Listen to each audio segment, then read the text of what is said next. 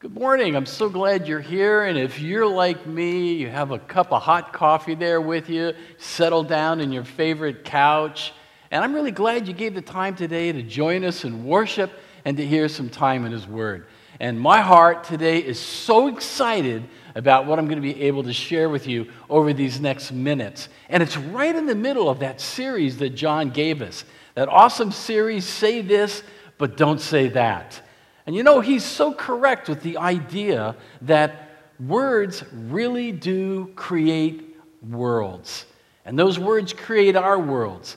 So when he jumped on this series, I went right to these two words that I'm going to give to you a little bit later. And honestly, this is what I really wanted to share with the church because it's been so meaningful to me. So settle in there with your coffee and let's get going. Words are so powerful, are they not? Words that are positive, words that are negative. Go back through your life to words that you remember as a kid, words that blessed you and got you going, and words that maybe kind of set you back and got you trapped. And today we want to talk about say this and don't say that. As I've talked to a lot of people over the years, so many people I know said to me, Dave, I just wish I heard my dad or mom, but generally dad, tell me that he loved me. Now I know he did, or at least what I've thought about that, he did, we say to ourselves. But there's something about hearing those specific words that do something in the life of a young person. And I've talked to many people that never had the experience in their entire life of hearing their dad say, I love you, or maybe even their mom. And as they go through life, they're challenged because they're trying to deal with something that we're going to hear about in this talk this morning. We call it the blessing. So we're settled back and we're ready to go. I talked to one friend in particular, good guy, I'm not going to mention his name obviously, but he planted 3 successful churches, one after the other, in a community with college students. And talking to me, he said, David, I never once heard my dad say to me, I love you. He said he'd just get fidgety and nervous when he brought the topic up to his father by saying, Dad, I love you. And Dad would always come back with something like, here's back to you, kid. Kick it back to you, kid. Kick it back to you, kid. And that's all he got. But now his dad is long gone, but he still hurts for not hearing those words. That's the power of words. Words really do make worlds. They make our worlds, and they make other people's worlds as well. Maybe remember that. Maybe you're in that situation today. Well, some of the good news we'll hear is your Heavenly Father said to us, He loves us. And of course, we know that adage, Jesus loves us. This we know because that book tells us so. I wonder if it really was a generational issue in so many ways. And I think it was. Like my dad, and maybe some of you, maybe your grandparents, they fought the Second World War. They came back victorious. They were incredibly brave. They liberated a continent, and they came back to sip lemonade or other things on their back patio. And I imagine it could have been so challenging. Many people I know whose dads or grandfathers fought that war said they don't talk about it. They just don't talk about it. And I, for one, say, I want to hear about it, but people don't like to talk about it. So sometimes it came back quiet. Their fathers, generationally, may have fought the First World War with all of the shell shock of trench warfare through France. And they came back quiet as well. And so I think there may be generational issues to why those words just seem so difficult. Can I ask you a question this morning? Do you ever struggle hearing those words or not having heard those words? You're not alone. Many times we translate what others say into I love you, and that's actually a very healthy thing. But as you're living your life right, I'm proud of you, son or daughter. You are on the right path, and I'm so glad you are here in my life. Just some of those words can be so important. And that's what we find in the word calling out the blessing. There was something that was written in 1864, and maybe you know it. It was an old nursery rhyme or something that we heard, and probably as a kid or maybe as an adult, but I know you're going to know it. It goes like this. Sticks and stones, what is it? Will break my bones, but words will never hurt me. And maybe we said that as a kid, or we heard it, or we can recite it in our brain. Sticks and stones will break my bones, but words, they'll never hurt me. But you know, in reality, that isn't true. The first part's true. Sticks and stones will break our bones. But the last half of it, that words will never hurt me, just isn't true. You know that, and I know that. If we wonder if it's true for our lives right now, just take a second and reflect. Do you remember any words that somebody said to you as a kid? Or maybe somebody in high school? Maybe you were told you'll never amount to much. Maybe you're told that you're not like your brother. Maybe you were told there's no real destiny for you. Maybe somebody called you a name. Or they said you were short. They said you were too tall. This or that. But you remember them. You remember them because they still kind of reverberate, because sticks and stones may break our bones, but words can attack our soul. And the soul sometimes is a lot harder to fix than that which may be on our body. As we mentioned, some of this really was kind of generational at that time. And so when John calls us to simply say this and don't say that, and to make worlds with positive words and to avoid taking negative words, some of this is kind of generational. I remember that NPR, National Public Radio, did a powerful This American Life episode on a woman named Deborah Blum, who was a Pulitzer Prize winner. She wrote a book looking at what scientists and social scientists and helping professional people often said about raising children from the years 1900 to 1946. And some of it was absolutely bewildering. I don't know if it's because they were coming out of the Spanish flu, which was something even worse than what we're going through. But oftentimes, people in helping professions would say things like this: don't pick up your child. Don't coddle your infant. Don't come to them and give them any comfort when life for them is difficult, because you're going to weaken them. And others of them made statements, as Deborah Blum says, if you go back to any of the old, even psychology textbooks, the word love is oftentimes, before 1946, not even in the index. Challenging. There was a guy in 1928, his name, and he was the head of the Behaviorist School of Psychology, John B. Watson, said this, and listen to this: never hug or kiss them, your children. Never let them sit on your lap. If you must, he writes, kiss them once on the forehead before they go to bed, and shake hands with them in the morning, and give them a pat on the head. A Nazi-era German parenting book advised that the best child is literally in a separate room. And there was a woman who wrote at that time, her name was Harar, 12 million different books, at least 12 million in the publishing of her books, and she said statements that were absolutely incredible. She said this: babies should be isolated for the first 24 hours of their life. No skin-to-skin contact.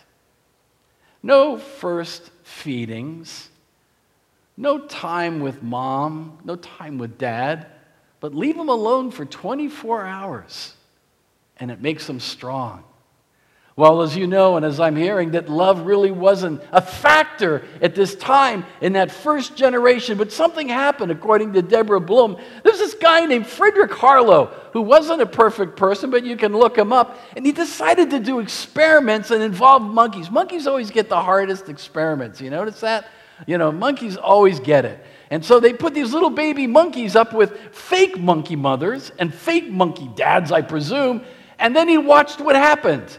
And wouldn't you know it, those little baby monkeys suffered because they didn't have the embrace or the connection with mom or dad. That changed the world almost overnight. Gone was the idea of isolating your infant for 24 hours. Gone was the idea of not hugging your little child. Gone was the idea of not kissing. But it struggled to get these words that maybe had been generationally not said that often, like I love you or the blessing, out to the next generation.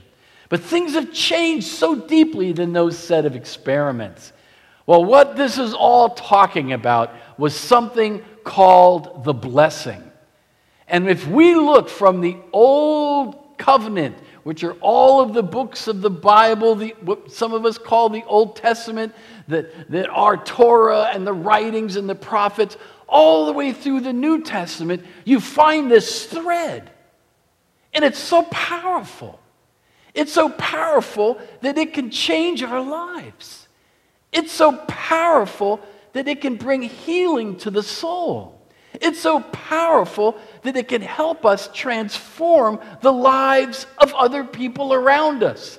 And it is simply, in this series, 2 words: bless, but don't curse. We find it specifically in the book of Romans in chapter 12 and verse 14, where Paul just says this: bless people, don't curse them. So we're talking about the blessing. There's a great authoress, her name is Brené Brown, and she did this fabulous work on shame and guilt. And if you haven't read her works, I encourage you to pick them up, because she tells us there that this thing of shame and guilt are the 2 most powerful, what are called affects in the human life. She tells us, and she's right, that the feelings of guilt and shame are actually universally experienced. She would go on, and others with her would say, a little bit of guilt and a little bit of shame is not a bad thing, so that we don't do stupid things, like play in traffic, like go to the Chester Meat Market and decide to steal everything. Well, we know that there's something not right with that, and we get a lot of shame because they probably call some of the people they know from the church. So a little bit's okay. But shame and guilt quickly trespasses into toxic guilt and toxic shame. And toxic guilt, that there's nothing that I've done that can really remedy what I've done. And toxic shame that basically says, I, as a human being, am flawed, and flawed so deeply that there is nothing that can remedy me. This sense of guilt and shame so penetrates human lives. I add to that in this life, an adage I say, no one gets in and out of this life without being broken. Come on, I know you're drinking coffee this morning. I know you're thinking about it. I trust you're still hanging in. I want to ask you this. Where's your brokenness? Where did it come from? How long have you had it? What do you find as any remedy for it? You say, Dave, I don't like to think about things like this. I say, really? How often have you thought about that sense of guilt or that sense of shame just over the last month? Maybe words such as, I really don't amount to anything. Or concepts such as, when people get to know me, they'll not like me. Or the idea that God may love everybody else, but he really can't love me. The idea, especially if we grew up in an alcoholic home or other things were going on in our childhood, we deal with the idea that things don't get better. Things just don't get better. Doesn't COVID tell us this? Our lives just fall apart. And that's what they were somehow destined to do. And so these things are what I kind of call a fallen narrative. And maybe today we can get released from some of those fallen narratives, and we get released by this simple concept of say this and don't say that. By understanding this concept of the blessing and not the cursing. I wonder if many of us just wind up cursing ourselves. I wonder if many of us really can't find an inch or a speck of love that we have for ourselves.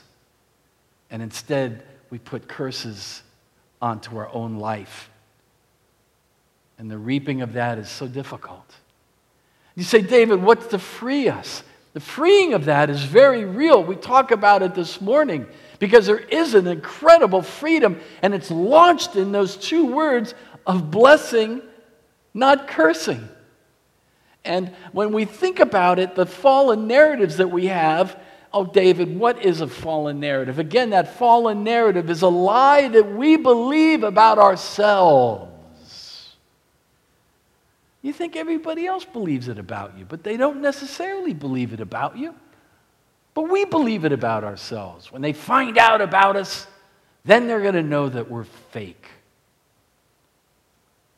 Or they realize that we don't really know what we're doing. And so that penetrates our life. I don't know what your fallen narrative is, but I imagine where you are sitting down in your kitchen or your living room watching this, whatever state you're in, I believe that the Holy Spirit of God can help us today to just bring that to the surface. Even in these moments, just ask him, Lord, what is the fallen narrative that I'm believing? It may come to you in a sentence. You go, yeah, I've heard that before. But that sentence is decades and decades old. It comes from a family that's 40 years gone or 30 years gone, but it's active and alive today. This is where the blessing brings healing. The blessing brings transformation. The blessing in my life counteracts the power of that fallen narrative. Because in the end, what Jesus is doing is he's taking us from our fallen narratives and he's bringing us to our new Christ narrative. And that's a process. And oftentimes it's a process of taking the lies out and putting the truth in. To putting the blessings in and to taking the lies of curses out. You know, you go back and you see this so powerfully throughout all of the Old and New Testament. And there was this guy, let me tell you about him. His name was Jacob. I kind of like the story of this guy Jacob in this. It's in one of those first books. It's the first book, you open it up in the book. It's Genesis. And you find out about his life. And I can relate a little bit to that. Jacob's just a guy who wanted to make it big in life. Wanted to have it all. And he had a little brother named Esau, and he wound up cheating his brother, and his brother sold the fact of his birthright, because his brother was a little older, just sold that birthright, and then Jacob took advantage of him in order to get whatever he could get. And so there was a time when his dad was dying, and there are 4 instances quickly in Jacob's life I want to give to you. In that first instance, he goes, and there and his mom, she was in on this deal. Just disguise yourself, and your dad will give you the blessing. That's how powerful it is. See, blessing isn't just something you do with dinner. Blessing isn't something you say when someone sneezes. It's at the heart of a human need born in each of our lives. And so mom gets him dressed up a little bit, and dad, who's blind, puts a blessing on him by putting his hand on him. So Jacob takes a blessing that is not his. That's his first of 4 experiences with blessing. And then this guy, who really wasn't a believer, because he said, your God gave me this, not me, not my God. He goes out in a forest. He's like camping. And COVID wasn't even going on. And in the midst of that forest, suddenly he has this dream. Whoa! And in this dream, you see something, you might know of it as the word Jacob's ladder. And he sees like angels ascending and saying, this guy really got wigged out by that dream. And he wakes up and he shakes all the stuff and he goes for his coffee. He probably had a traveling espresso machine. And he goes for his coffee, drinks the coffee, and he goes, whoa! He said, God is in this place, and I never even knew it. How often have you said that? You know, God was in your life from the beginning. We just didn't know it. He was there in the hard times. He didn't create the hard times, but he was there in the hard times. And he's there now. So Jacob, in the second encounter of blessing, has God come to him in a dream, and God says this. I don't know what God's voice is like, but I'm not even going to try. But God says to Jacob, hey, guess what? I'm going to bless you, and I'm going to bless everybody in the whole world through you. Well, that's a big saying to a guy who just cheated his brother out of a blessing. You say, hey, God, you're not getting this straight. Like, for example, God, let's talk about the fact that you are putting on this guy, Jacob, this amazing heritage that encompasses the whole world someday. He doesn't even understand the blessing. And God would say, I know, you're right. He's broken just like all of these human beings. That's why I came here. But God, he doesn't understand what the meaning is, so why do you entrust him with anything? Well, I'm just entrusting him of being the progenitor of a blessing, something physical that's going to go to the entire world. And I've got my attitudes about that. Well, God, tell me about this blessing. Yeah, you can't earn it, and you can't deserve it. And no, he doesn't in any way shape up to be that guy. But you see, I'm going to tell people, God would say, that I am the God who calls that which is not as if it is. Do you remember what John said a couple weeks ago? God created through the Word. And through the Word, that which wasn't became that which was. And so God says, yeah, right now, he's just kind of a crook. But I have chosen to do something powerful in his life. And that's really what God is doing in your life and my life. There was a time we didn't know God. There's a time we knew it not. There was a time we tried to get everything we could. But then God came to us and got things kind of straightened out. The funny thing, Jacob, in stealing all of that stuff from his brother, would have had it all anyway, whether he did that to his brother or not. Because God promised in that dream to bless him. So Jacob goes on, do you think that changed him at all? No, just like us.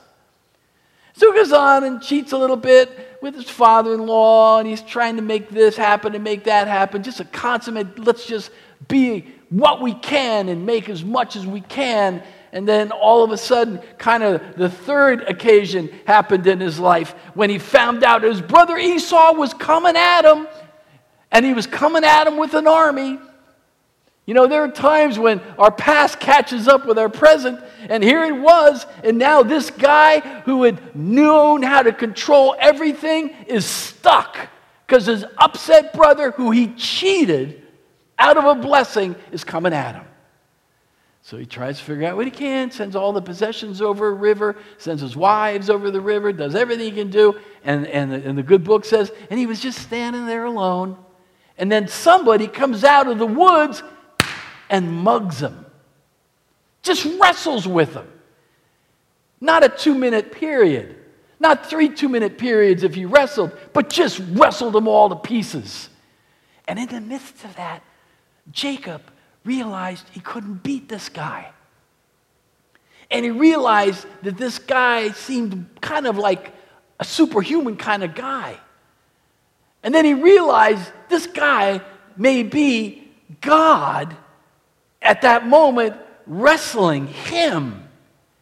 And what does Jacob do? He holds on to this guy and he grabs him and he says, I will not let you go until you bless me.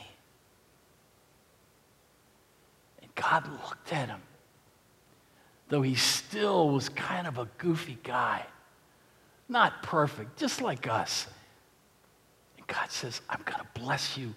And he gave him at that spot a blessing.